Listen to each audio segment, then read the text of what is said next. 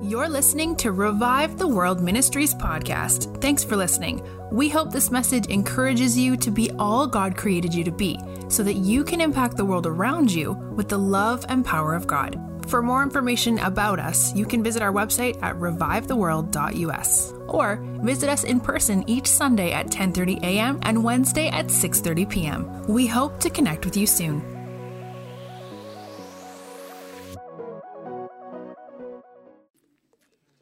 We love to introduce our speakers, whoever it is, just because it gives us an opportunity to brag on people. And it's just a great way to publicly honor those in the kingdom. And we don't do it for that. But it's just great to be able to encourage people in what you see in their lives, because it's not why we do it. It gives us an opportunity to add value. Say, this is what we see.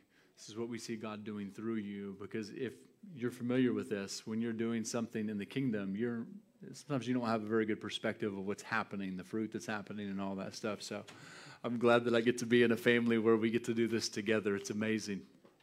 So good, right? Geez, we just came back from a leadership retreat. We did 3 days away, 2 nights away. It was incredible. Wow, we did a zip line.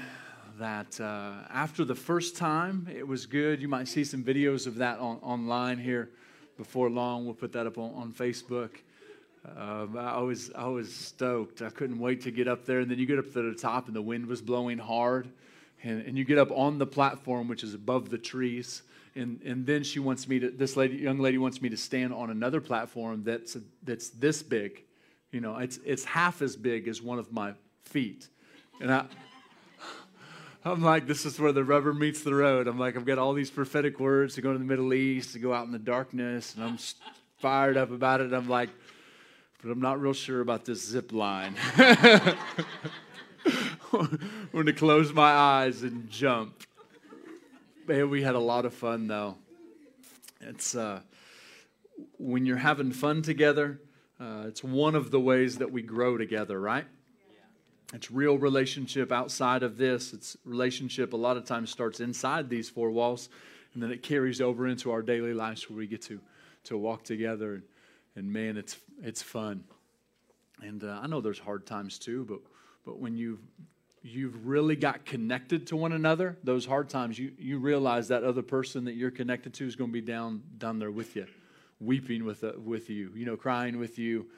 Praying with you, fasting with you, whatever it takes, and that's what we call kingdom family. And so today I'm going to start off with a testimony of last week, but we're going to talk about what apostolic grace does to you, and I'll give you an explanation and definition of what that is. And I talked about it last week and felt like Jesus wanted to do it here this week for a specific reason, and I believe it's going to be a lot of fun. And so last week, Lindsay and I were up at Tri Lakes Community Church up in Bristol, Indiana. Any of y'all been up there to Amish country before? It's great. Love the food. May not be on some of your diet plans, but it is good.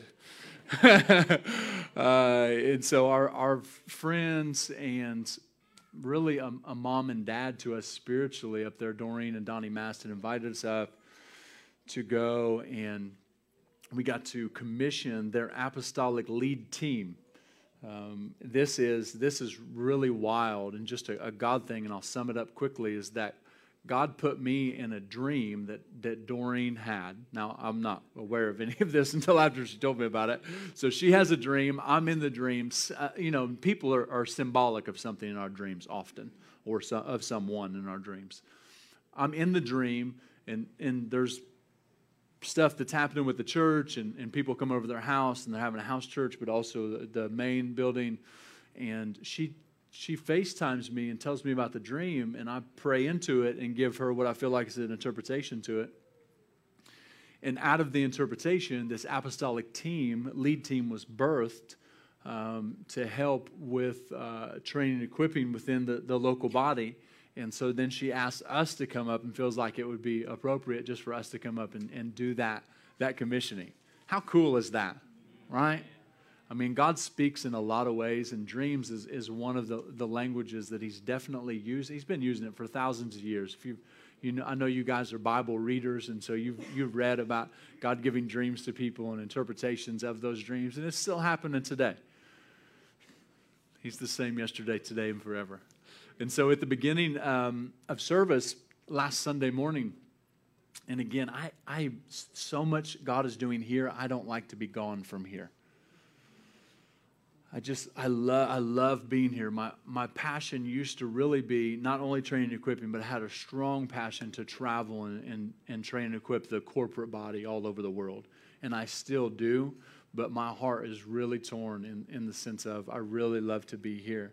And now I've found out that Zoom can help me be all around the world training and equipping the body, and I don't have to leave Greenwood a lot of times. Thank you, Jesus, for technology. And so in the prayer room last Sunday morning, I got this horrible pain in my lower back. And it's the kind of pain that if you turn, it like causes you to wince or take your breath away in pain. And so I'm always, when there's a lower back pain, word of knowledge, some people would scoff at that and like, oh, that's just you could hit anybody with that in a room of people that are over 40. And I would agree to that to an extent, but lower back pain is nothing to scoff at to the person that's in the pain, who's been in pain for maybe years and can't sleep or can't function, and honestly, it just steals life from you. And so I've for a second, because I have fallen into the over 40 category, I have to check and remember, have I been having back pain? I'm like, okay, not mine. So my next question to Holy Spirit, and just to give you my process, is what do you want to do? How do you want to do this? Because in my position, I get to give that what we call word of knowledge, what is happening in the past or in the present in someone's life. I get to give it publicly. And it connects people to the heart of the Father. And so I feel like Holy Spirit just speaks to my heart and says, I want you to give it first when you stand up to speak. And I'm like, okay, my next question is, how are we going to pray for them? Do you want the body to pray for them? Do you want me to just declare they're healed? What do you want them to do something that will be an act of faith that will cause them to be healed in a moment? How do you want to do it? And he says, just have them stand and check it. And I'm like, not enough. I need more. My faith is being stretched, which I actually invite God to do, because there's no growth where we're comfortable. I would rather be a novice in the new thing than feel, an amateur in the new thing than a novice in something that I'm accustomed to doing. And so I get up and I tell them, hey, this is the word of knowledge. And almost before I get it out of my mouth, one lady pops up. So there's 4 ladies that stand up, and 3 of them, and I just say, hey, we just want you to check it. And one of them was severely confused because she said, I said, how are you? And she said, well, I don't have any pain. And I said, well, did you have pain when you came to church? She just had this confused look on her face. She's like, yeah. I'm like, did you have pain when you sat down in that chair? Yeah. And you stood up and your pain left? Yeah. I'm like, yes, Jesus healed you. She's like, yeah, he did. He did heal me. Because it's like, I had pain, now I don't, and nobody prayed for me, nothing. Oh, and so another lady, there were all 3 of the ladies that stood up immediately. One of them was standing up, sitting down, standing up, sitting down, standing up, sitting down. I'm like, how are you? She's like, healed.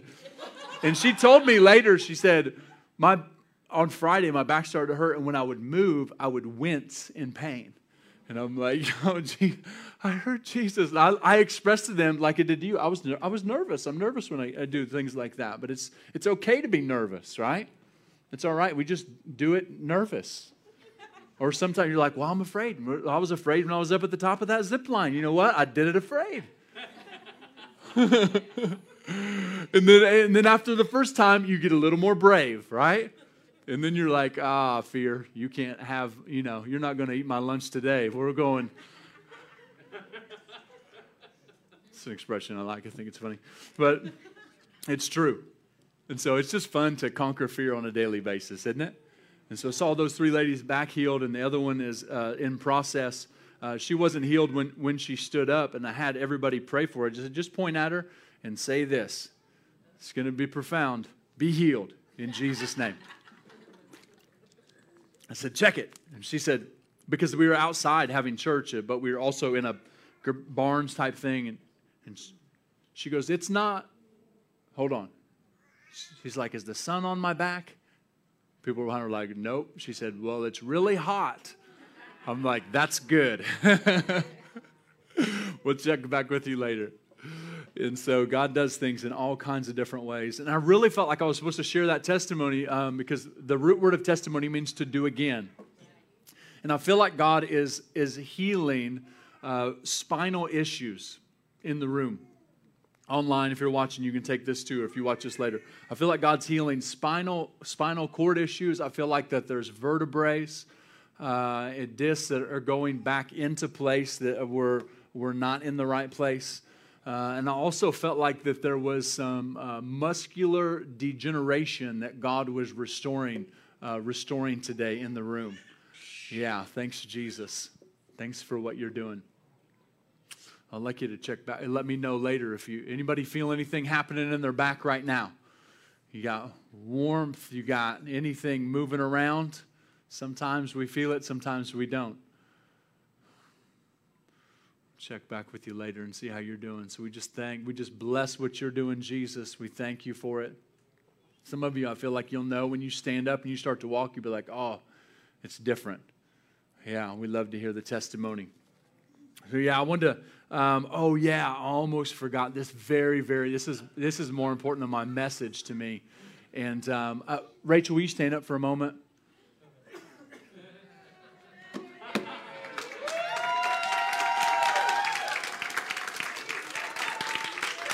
Yeah, would you just bless her, honor her? It's her birthday today.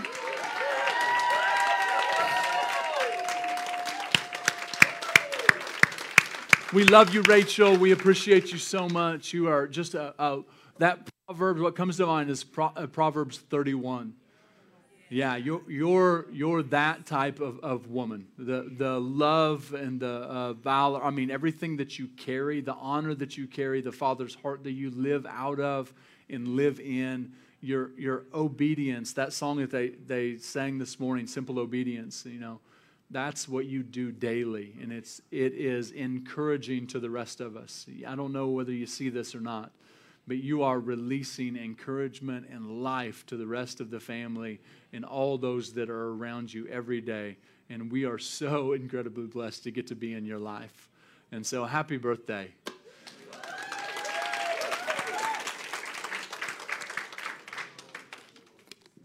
Yeah, Father, we just thank you right now for what you're getting ready to do. Holy Spirit,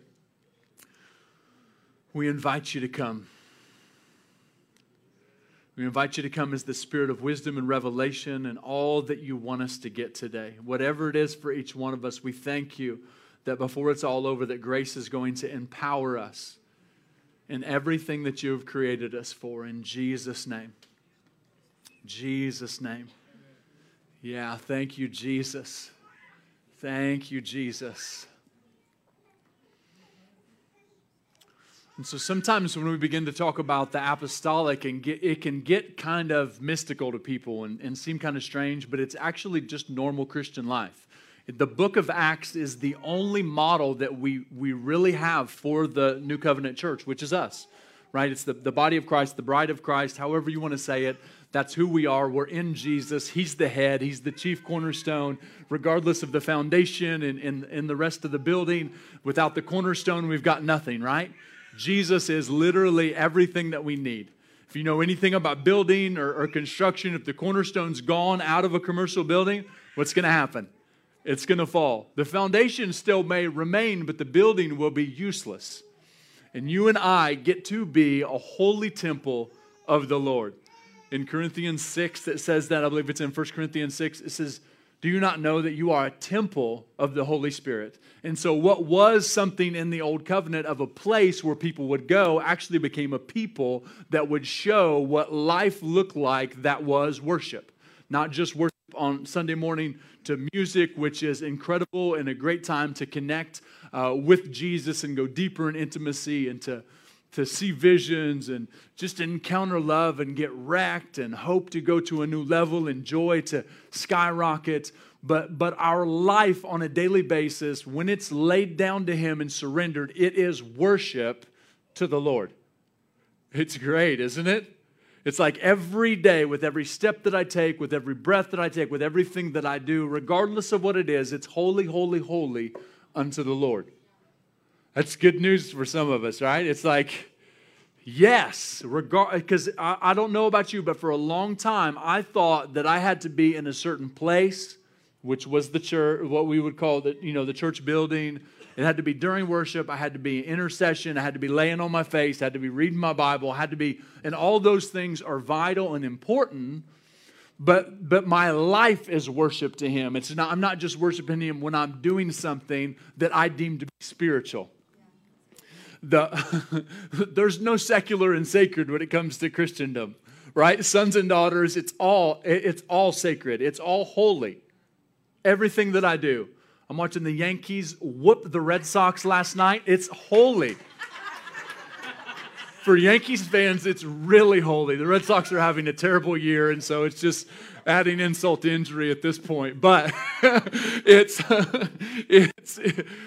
really is, because it's me, it's Jesus and I. We are one. We're one. We're one. And so I walk through, and I know maybe other people have done this too. You walk through different stages of revelation in your Christian walk. You look at the beginning, or even maybe last year or a few years ago, and you're like, I'm glad I don't believe like that anymore. I'm glad I don't believe like that anymore, because that took me out of a place of, it was a box that I was putting God in, right? And so constantly what we're praying for is God to blow up our boxes. Destroy my old way of thinking. We sing a song that says, tear down my tradition, strip away my religion. It's not those exact words, but it's essentially that, right? I want Him to, all the things that are restraining God, I want Him to break apart, get rid of, demolish, however you want to say it. I want it done. And it all stems from how I think. My thinking has to change for those traditions, for that religious thinking, for that box that I have. My thinking has to be changed. That class that Joe and Aurelia started, he's wrote the curriculum for, the Renewed Believers class. It's the foundation of Christian life. My mind being transformed changes everything about me. And one of the main things it does is it helps me to realize all that I already have. I did a lot. I starved myself a lot of times, called it fasting, starved myself a lot of times to try to get something I actually already had on the inside of me. I'm not saying fasting is not vitally important to our lives, but I am saying that for me, a lot of times I thought that my fasting would twist God's arm and get Him to give me something if He would just be so kind and merciful to this wretched sinner who, right? We're laughing. We're all laughing because we thought like that. We're like, if you would just be so kind to bend your ear and listen to me as I beg you for what you already gave me through Jesus. Now I look at it and I'm like, that was ridiculous to think that way.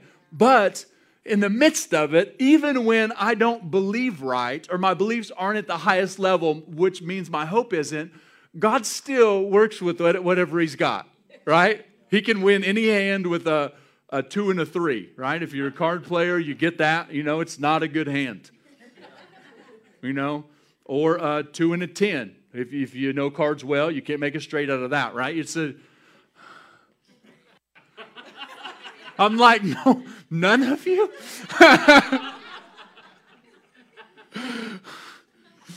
But he works with what the way that I thought 10 years ago, I think now, I look back now and I'm like, how in the world did you ever use anything that I did? Well, He's God, and He's rather good at it. And so in spite of me, He'll still bring change to the world around me, even if I'm oblivious to important truths that I need. But see, what happened is when I came into a place where apostolic grace was present, it did the things that apostolic grace was meant to do. And so let me define what apostolic grace is. So first, I take the word grace, which is divine enablement upon the heart of man. That's the way that I'm going to define it to you today. To talk about grace is so broad and so wide that you can't sum it up in a sermon series. Grace is a whole lot, but one of the most important things that grace is, outside of being something that I don't deserve, it is actually an empowerment to help me do everything that Jesus already says I can. Who knows, Jesus believed in these 12 guys, right, that were an absolute wreck. He believed in them so much that they were going out healing the sick, preaching the gospel, casting out demons. And one of them was going to betray him and then commit suicide, and he knows this. Right? He empowers everybody. He doesn't pick and choose who he empowers. He empowers everybody because love loves everyone. And so apostolic grace essentially is so that in Hebrews 3, 1 and 2, it tells us that Jesus is our high priest and our apostle. Apostles are sent ones, but primarily apostles are ones that what they do is they father and they mother sons and daughters to show them what they are capable of. And so when there's an apostolic covering over a family, there's a grace that comes with that. And it's not about the gifting. It's not about the people that are operating out of the gifting. It's primarily about Jesus being our high priest and apostle, our chief cornerstone, and surrendering to Him and realizing whatever gift I have or whatever gift you have or may be, it's all about laying down and showing people what it looks like to serve others. My example will always speak louder than my words. Jesus' example spoke louder than His words, even though His words were extremely powerful and are truth that sets free today and always will. But Jesus' example, I mean, if you look at the Last Supper, when he takes off his robe and puts on a towel and gets down and washes his disciples' feet. You're talking about God that stepped down into human form, and though He was God, decided not to live as God, even though he absolutely could have. He was the Son of Man and Son of God at the same time, and I know that can be a lot to take in. But if you look at Philippians 2 and other places throughout the Scriptures, you see that He come to set an example of what it looks like to be a humble servant, about what one person can do in right relationship with the Father, with the Spirit of God fully alive upon him and on the inside of him. And so He set the example of what it looks like to serve. He set the example of what it looks like to be empowered by the Father. And then He set the example of what it looks like to empower everybody that's around you through the grace that was on His life. Because grace is not just on my life so that I don't mess up again. It's actually on my life so that I can empower all the people that are in my sphere of influence. Because a culture of empowerment is a kingdom culture. A culture of empowerment is actually what the Father does to all of the world through Jesus. When He sent Him, He said, look, I am empowering you. I am empowering you to no longer be sinners, but to be sons and daughters, because you were never created to be sinners. It's good news. Come on, that's why they call the gospel good news. Is that I don't have to be ruled by that terrible master of sin anymore, but I can actually realize who I am and then step into this place of freedom and come fully alive and be an example of what Jesus looked like in the earth to the people around me. And come on, this is the gospel, right? And so Jesus is the ultimate example of what it looks like to empower people. He empowers the 12, and if you don't like the fact that He empowered 12 people that you would deem apostles, then you can, if you look at Luke 9, you can flip over to the next chapter and look at Luke 10, and He empowers 70 others also. All right? He He empowers 70 people that we don't get their names, but we don't also, that there's no primary gifting that we could point to that says, well, they're this in the fivefold ministry in Ephesians 4, and that's why they were doing that. That's just not true, because Jesus always leaves us without excuses. And because he's just good like that. He doesn't want us to have excuses. He wants us to realize that all things are possible to him or her that believes. And so he empowers the 70 and he tells them, I'm sending you out as sheep among wolves. That's encouraging. And then you're like, yes, Jesus, I am defenseless.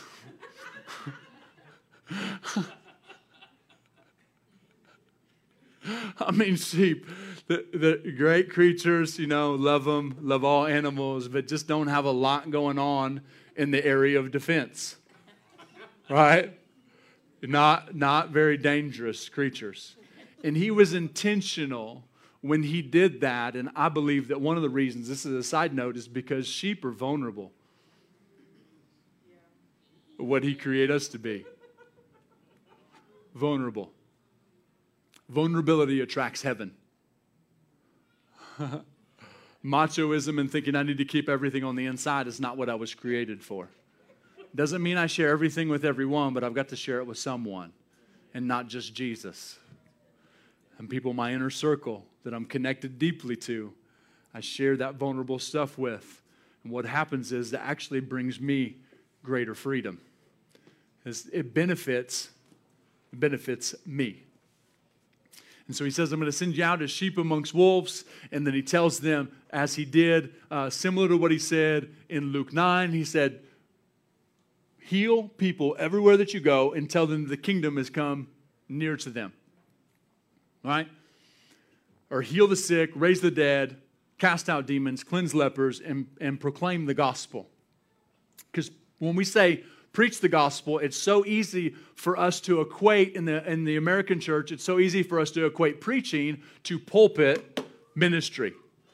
This is a steel, welded, American-made by my dad pulpit. That's why I can lean on it and move it around, and some have a hard time actually moving it. But we think that preaching is what I'm doing. But preaching is proclamation.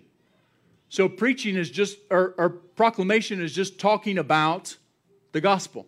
Over coffee, over dinner, on the street, at the gas station, at work, at home. It's proclamation. Preaching should be removed from the context of this type of ministry, honestly. This is teaching. Because even for some who have been to certain denominational churches, they think preaching is just at a certain volume. Well, he was talking low, his volume never got very high, and he just talked to me the whole time. And so that really wasn't preaching, he was teaching. Where'd we get that? That's learned behavior. That's church culture, not kingdom culture. Traditional. God, break it away from us. We don't need it. All right? And so we get into these definitions of learned things that we have over time, and then we think that they're truth, or I've thought that they were truth, and then God rearranges my thinking because that's what he loves to do. Because that's some of what apostolic grace does. And so Jesus, he empowers the 70, and they come back, and they are so excited that demons are subject to them in his name. If you read it in Luke 10, you see that. And Jesus says, I saw Satan fall like lightning from heaven. It was like it was the beginning of the authority that the devil had, that Adam and Eve had handed over to him. He's like, it's over. It's time to take your rightful place where you belong, devil, and the sons of God and the daughters of God are going to take their rightful place, operating out of the authority of heaven that we were always created to and have dominion. But then he tells them, he said, I've given you authority to trample on serpents and scorpions and over all the power of the enemy, and nothing by any means shall hurt you. But then he says something that's very important, because we can't stop there. And he says, don't rejoice that you have authority or that you can cast out demons. that you can do miracles. Don't rejoice just because you can see people healed or all those amazing, miraculous things that you can do. Rejoice that your name is written in the Lamb's Book of Life. And so apostolic grace always points us upward and inward. Apostolic grace points us upward and inward. By upward, I mean Jesus demonstrates it in this. He's pointing them to the Father. He says, don't just rejoice that you can do the stuff. Rejoice that you're actually connected and in Him. Rejoice that He's your dad. He's your Father. He's your Lord. He's your Savior. Rejoice in that.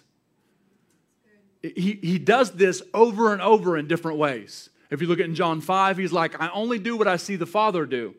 I only say what I hear the Father say. He's saying, I didn't even come on my own authority. The things that you hear, I'm getting from Him. The miracles that you're seeing happen, the multiplication of the fish and loaves, the dead that are being raised, the demons that are leaving people and their life is being restored, all of those things that you are seeing, it's because it's the Father's will. He's like, it is His will. That's what you're seeing through me. The Father, what He always wanted to do is being played out through His Son. And so He points us all to Him. And then the next thing it does, so what I would call that would be intimacy.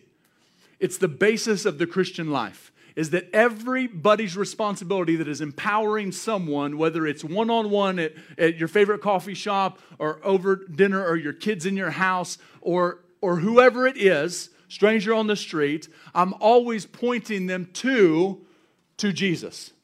When I'm teaching up here, that's my main responsibility, is to point you in as far as you'll let me, kind of nudge you into deeper intimacy with Him. Because that's where everything is. There's no shortcut in the Christian life. It's all about intimacy. And so then it points us inward. What do I mean by that? I'm glad you asked. When it points me inward, because when you and I became sons and daughters of God, the Spirit of God came and take up residence on the inside of us.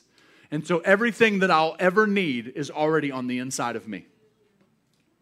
And I believe that the Christian life is a whole lot more about discovery than it is getting something. When I was fasting, remember, I was trying to get something from God.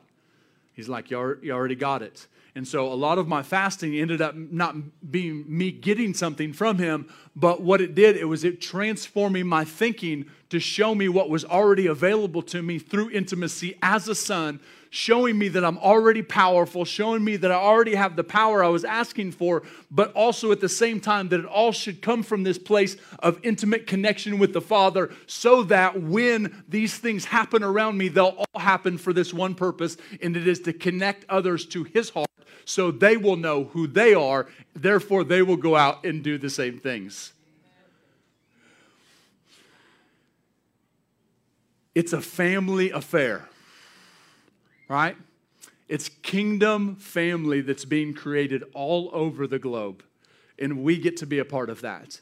And apostolic grace is an essential part of that kingdom family being created because it empowers us in such a profound way to know who we are. Because when I know who I am, all the competing with my brothers and sisters in other churches leaves. Because competition doesn't exist in the kingdom. It's celebration, not competition.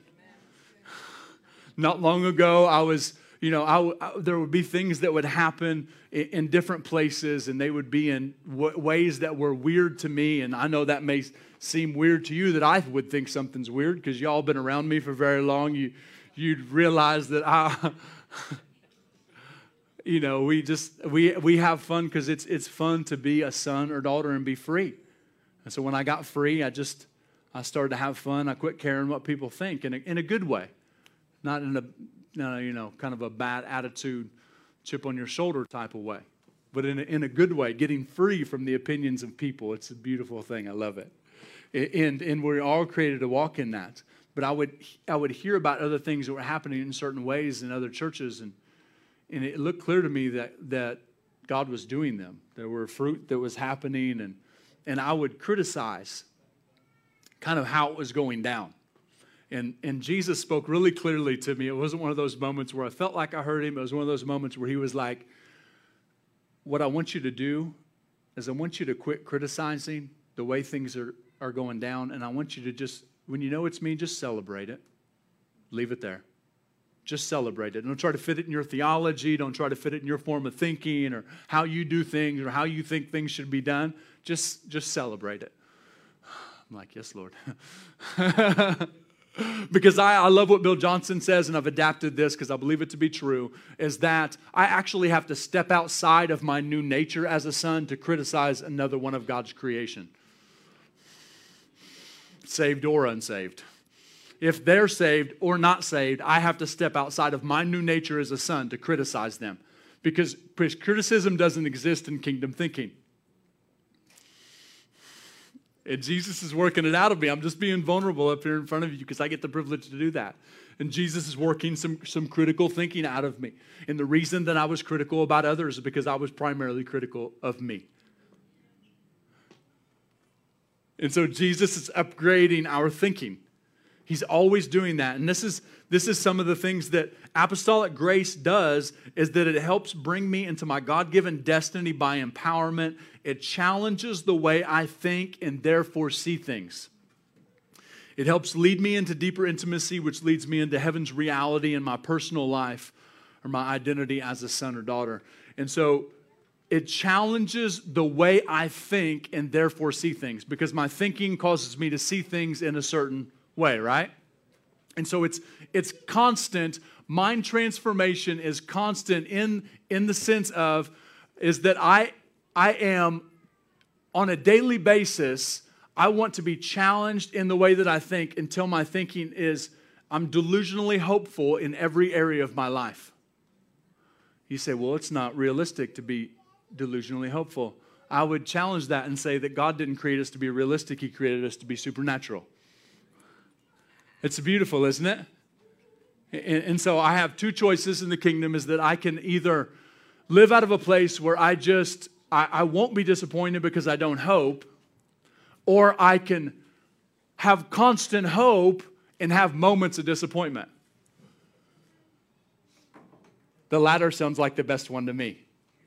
Is that I constantly hope, and though I will face disappointment, when my hope is consistently going higher, because my thinking is consistently being challenged, then it will help me in those moments of disappointment, because it erases lies that I've believed about God. And apostolic grace helps me to see who He is more clearly and to see who I am more clearly. And it all happens through that one thing I was talking about, which is intimacy. The clearer I see Him, the clearer I see me. And the clearer the world's going to see Him also. I know it's easy to get distracted when doors open and kids come out and all those things. I promise Jesus is going to bring us another building soon. It's coming. Until then, how well you focus will be challenged too. And to mine. They're like, nothing distracts you. I'm like, I've had years of practice. And it's not true that nothing distracts me. It's just that I may play it off than some. And so Jesus is constantly inviting us into a greater reality that He made available through the cross. Welcome into. This is cutting in and out, isn't it? Some interference back there.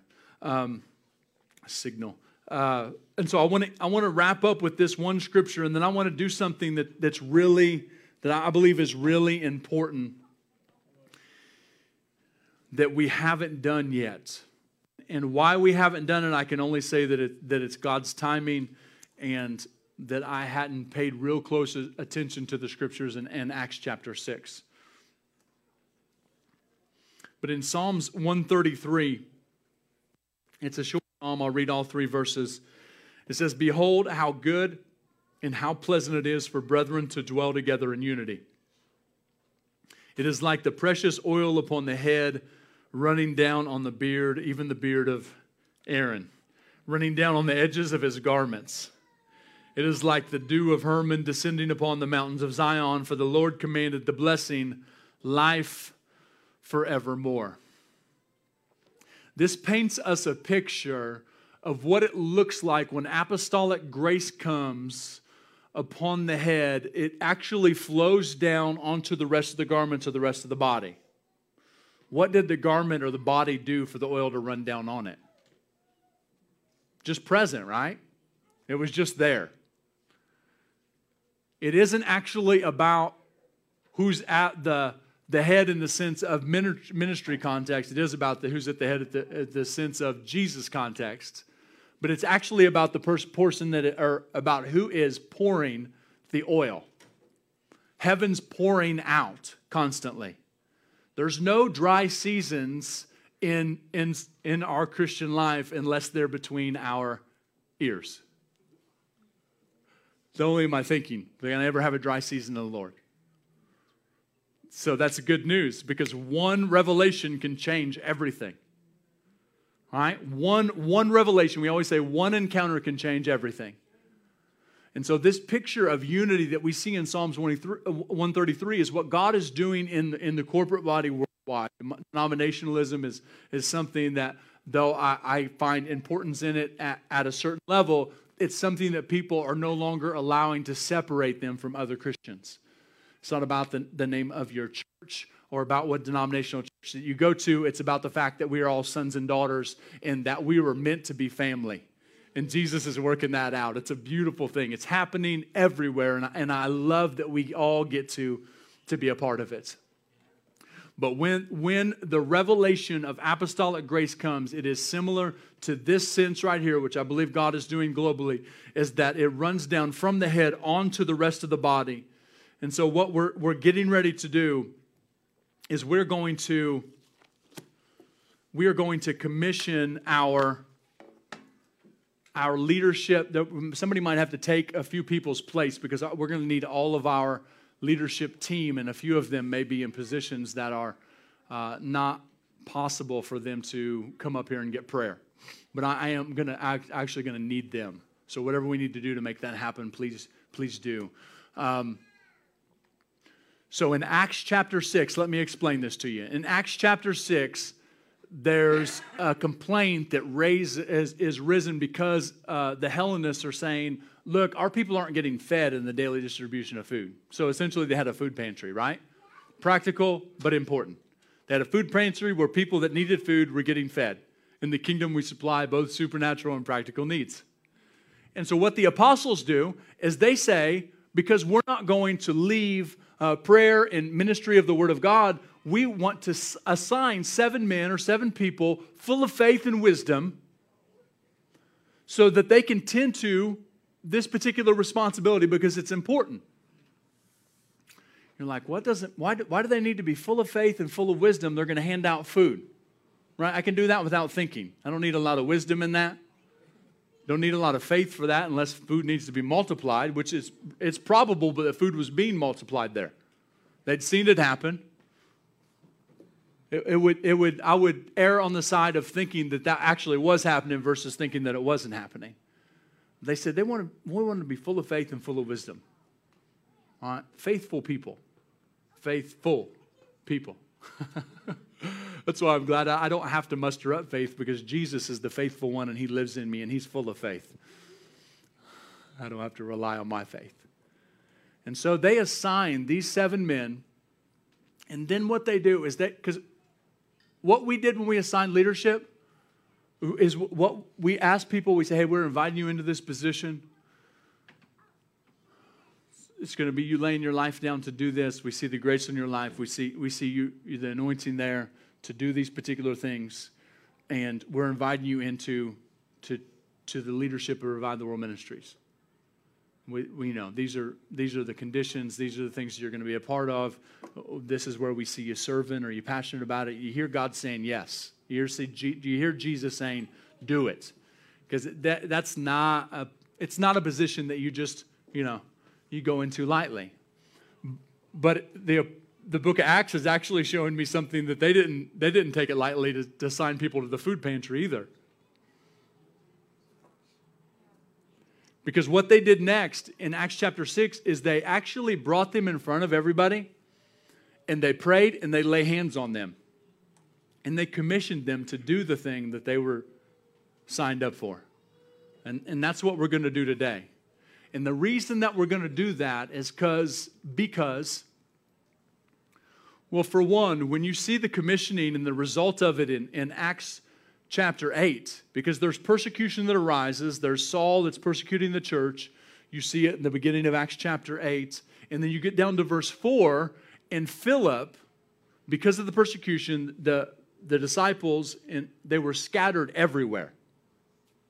They were scattered everywhere. And what did they do when they went everywhere? They preached the gospel. And Philip, who was assigned to the food pantry, winds up in Samaria.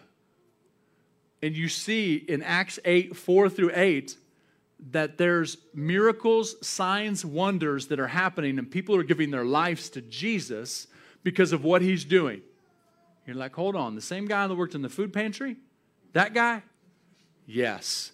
Because when apostolic grace is present, it empowers every person in every position to do the same things that Jesus did.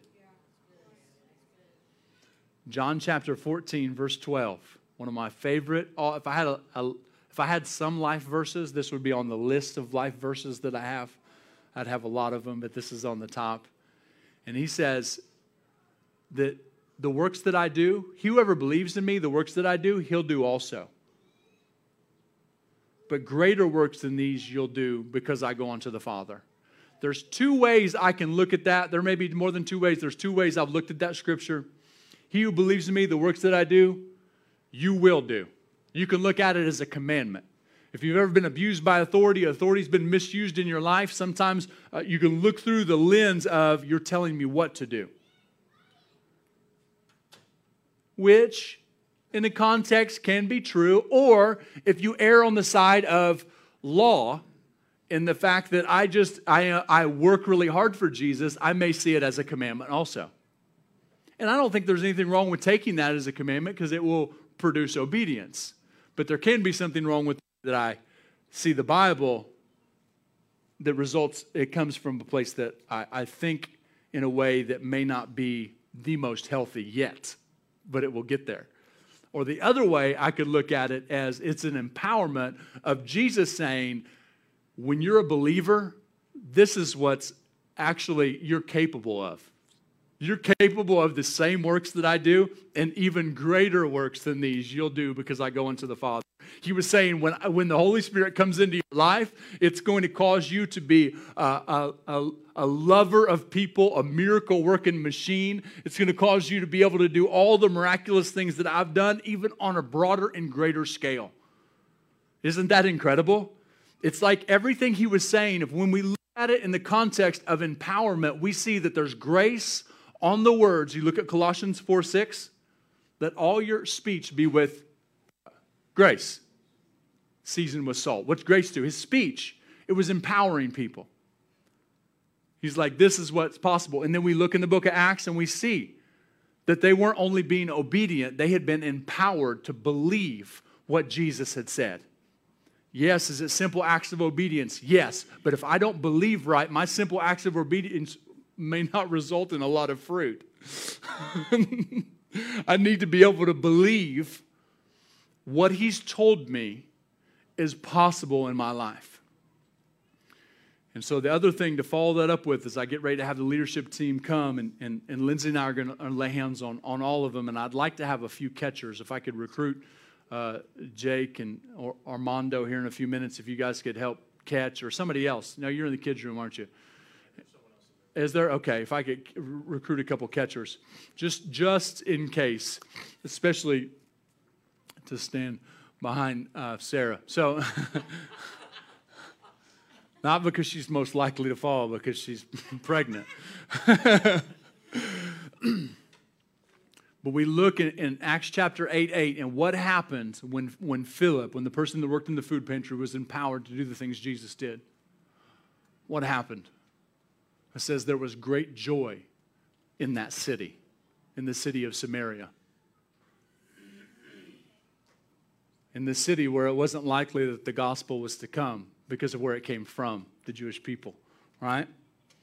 The city of Samaria. It says there was great joy in that city. In Psalms 133, when unity comes, when the apostolic grace empowers the head all the way down through the body, what happens is it actually brings transformation citywide so that their original design that God always saw our cities as comes to pass. Because the things that are happening right now, even though the hope is rising and more people are giving their lives to Jesus, the design for our cities is not fully being lived out yet. And so I don't have to have a vision for my city because Jesus already has one. He had it before the world was here. He saw it as thriving. He saw it as healthy. He saw it as joy-filled. He saw it as, for some of us, that's hard to believe right now. But it's the truth, right? What's truth do? It brings freedom to my thinking. Our cities were designed and destined to be thriving places where kingdom family lived, breathed, ran together. Even creation is being redeemed. It is, and it's happening. It's happening all over. And so as we commission this team, I want you to know that it's not just a commissioning for the team. They've already answered the call. They've already said yes to all this stuff. They've been doing it for years now. And being a great example to Lindsay and I, helping us grow in all kinds of ways, challenging our thinking and our faith, and it's great. I love it. But when we lay hands on them, there's a residual that takes place. It's almost as if you looked at it as Psalms 133, the oil comes down and it goes down to the rest of the body, right? Doesn't diminish the oil. The oil that was on the garment was the same oil that was on the head. This is just as powerful. The same grace that's at the top is the same grace that's at the bottom, right? Remember, Jesus said, those that are first when we're here will be those that will be last, right? It's just a privilege to get to serve. And so, and that's why this team does what they do, to serve. I know them well enough. We've walked through some stuff together, haven't we? We've cried together. We've been on the floor worshiping Jesus together. We've encountered the Lord in crazy ways that have connected us deeply to His heart and to one another. And they become the greatest friends that I have on the planet. Oh, it's friendship. It's family. And so if you guys would come, and as we lay hands on them, I want you all to point your hands and pray for them. But I also want you to expect to receive apostolic grace to live on a daily basis. Thanks. Jesus is empowering the whole family today. It's not just these people that are standing up here. You can hold him while we pray for you. Yeah. I mean, your whole family is getting empowered anyway, so. He just wants in on it. He may not be able to articulate it yet. He just feels it. He's like, I need up there. It's like, give me the grace.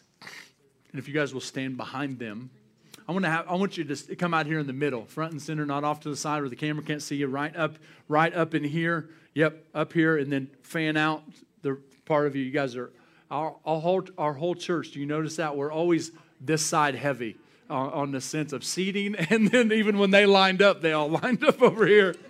There's a gravitational pull over to that side.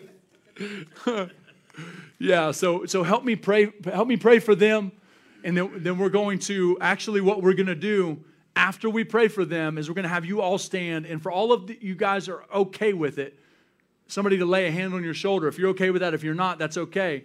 But if you are okay, just raise your hand, Just raise your right hand while you're standing after we pray for them, and that will give us permission to lightly touch your shoulder. We're not going to grab your head or sling oil on you or knock you down or anything like that. Just ruined all their fun. I'm sorry. No. Yeah, so Father, I thank you. We thank you so much for this team. We thank you for what they mean, not just to this family, but to the body of Christ. And as the apostles did, we just pray right now. We thank you for the servitude. We thank you for the lives laid down. We thank you that they have humbly accepted the call to do what it is that they're called to do, both inside here and outside of here. We recognize that they're full of faith, that they have the wisdom of heaven on them. We recognize that they're powerful sons and daughters who constantly and consistently look fear in the face and say, not today. Who are an example to the rest of us of what love looks like, of what it looks like to take risk constantly in their daily lives, and what it primarily looks like to raise up healthy family. I thank you that they have healthy marriages, that they have healthy kids. I thank you that they're going after heart health in their daily lives, and also going after the mind transformation that you've invited us all into. And so right now, in the name of Jesus, we, as the apostles did, we commission every one of them. And we thank you for the apostolic grace of heaven being released from our chief priest and apostle, Jesus. We thank you. We thank you. We thank you. We thank you. We thank you. We thank you. We thank you. We thank you. Jesus, Jesus, Jesus. Yeah, if y'all help us pray, just release grace. We thank you. We just agree with heaven right now. And we empower you through apostolic grace in Jesus' name. We thank you, Father. Thank you, thank you, thank you. Thank you, thank you, thank you. Thanks, Jesus. Thanks, Jesus. Thanks, Jesus. Thanks, Jesus. Thank you. Yeah, more. We thank you for adding to everything they already carry in Jesus' name. Thank you for adding to everything they already carry in Jesus' name. Apostolic grace is empowering you to do even more. Even more.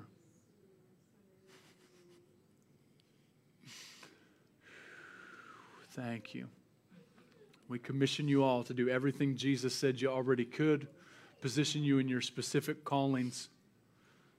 We commission you right now. We, Lindsay and I, we believe in you. We believe in you. We believe in your dreams. We believe in the call in your life. We believe in the anointing you carry. We believe in you as husbands, as wives, as parents. We believe in you as sons and daughters. We believe in all of you. We believe in you. Oh, yes, we do. We do. We do. We do. Thank you, Father, that they will go further, faster than what we could have ever fathomed we could in our personal lives. In Jesus' name. Thank you, Lord. Thank you, Father. Thank you, thank you, thank you, thank you. And their kids, we just bless. We thank you for grace upon their whole families for this. Grace upon their whole families for this. In Jesus' name. Thank you, Lord. Thank you, Father. Thank you, Jesus. I know y'all are enjoying the Lord, but I'm going to put you to serving right away. And so the rest of the family, if you would stand up, and we're going to pray for you because there's a commissioning that's happening for the whole body today. For every one of you to live out of your God-given identity, to thrive in every season of life, to walk in the destiny that God dreamed about before the foundation of the world when He saw you in Him, holy and blameless.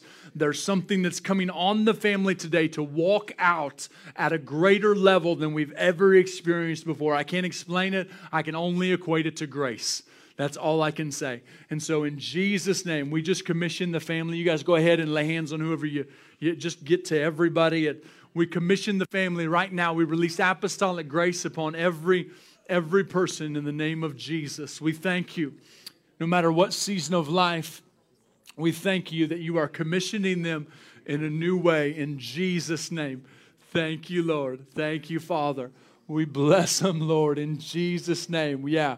We commission them to do everything Jesus says. Go, heal the sick, cleanse lepers, raise the dead. Walk in sonship. Walk in who you are as a daughter. Yeah, thank you, Father. Thanks, Father. Thanks, Jesus. Thanks, Jesus. Thanks, Jesus. Thank you, thank you, thank you. Yeah, we bless them, Lord. We bless them, Jesus. Thank you, Jesus. More, more, more, more, more, more, more. Thank you, Jesus. Thank you, Jesus. More. Thank you, Jesus. Thank you, Jesus. Thank you, thank you, thank you, thank you, thank you. Bless him, Jesus. We bless him, Jesus. We bless him, Jesus. And we bless the baby, too. Thank you that grace is empowering the baby right now, too, in Jesus' name. Thank you, Father. Bless the whole family right now. Apostolic grace. Thank you, Jesus. We bless them, Lord, in Jesus' name. We bless them. We bless them. We bless them. We bless them. We bless them. We bless them. We bless them. Thank you, Jesus. Yeah, grace upon grace upon grace. Ooh, upon grace upon grace upon grace. Thank you, Jesus. Thank you, Father. I pray increase upon the presence of God they carry. I pray increase upon the functionality of the gifts that they're already walking in. I pray that gifts on the inside of them would become alive in new ways, that the prophetic, hearing your voice, relaying your voice to other people, getting people connected to your heart would become more natural than it ever has before. We pray that today would mark a new day of being able to see themselves clearly in your eyes, being able to see themselves clearly as the powerful sons and daughters that they are. We thank you that that may not equate to mistake-free life, but we do thank you that there is grace constantly empowering us daily to live at a higher level. And so I thank you that with this, there's hope that's going to new levels. There's joy that's going deeper. We thank you, Father, right now that you are resting upon every person, that you have equipped them with what they need for this season. You've equipped them for what they need to live out of who you already say that they are. Thank you, Father. Thank you, Father. Thank you, Father.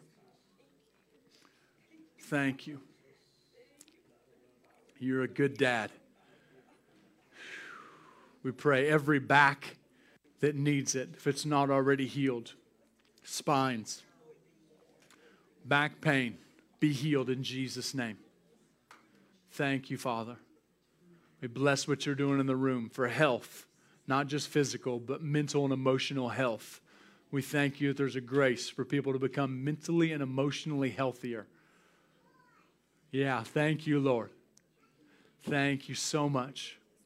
I bless what you're doing now in Jesus' name.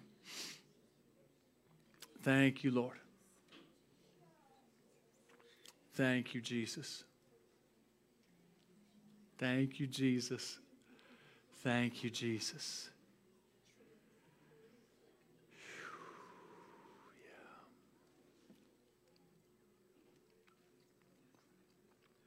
For everybody that's watching this, we still live? Everybody that's watching this, we release that same grace to you right now in Jesus' name. Every household, we thank you, Father, for encounters with the one who releases the grace. We thank you for grace coming into their lives and clearing their vision. I just feel like there's clear vision that's happening in the room and also online. There's clearer vision to be able to see who the Father is as the good dad that Jesus showed him to be. And also clearer vision for us to see who we are in his eyes. And so thank you. We bless our online crew that's watching right now and will watch later. And we say, yes, be whole and be healed in every single way. Yeah, we bless what you're doing in all their lives right now. Thank you that grace is going to empower them at new levels, take them to new heights, showing them things that they haven't even been able to dream for. In Ephesians 3:20, Jesus says, through the Apostle Paul, that he'll do exceedingly abundantly above all that we can even think, ask, or imagine. Like my highest imagination of what God can do, he'll do more than that. Yeah, we thank you for that right now, Lord, in Jesus' name. Thank you, Father. Yeah, thank you, Father. Thanks for listening to Revive the World Ministries podcast. Join us each week for another message and listen to past messages by visiting us online at revivetheworld.us.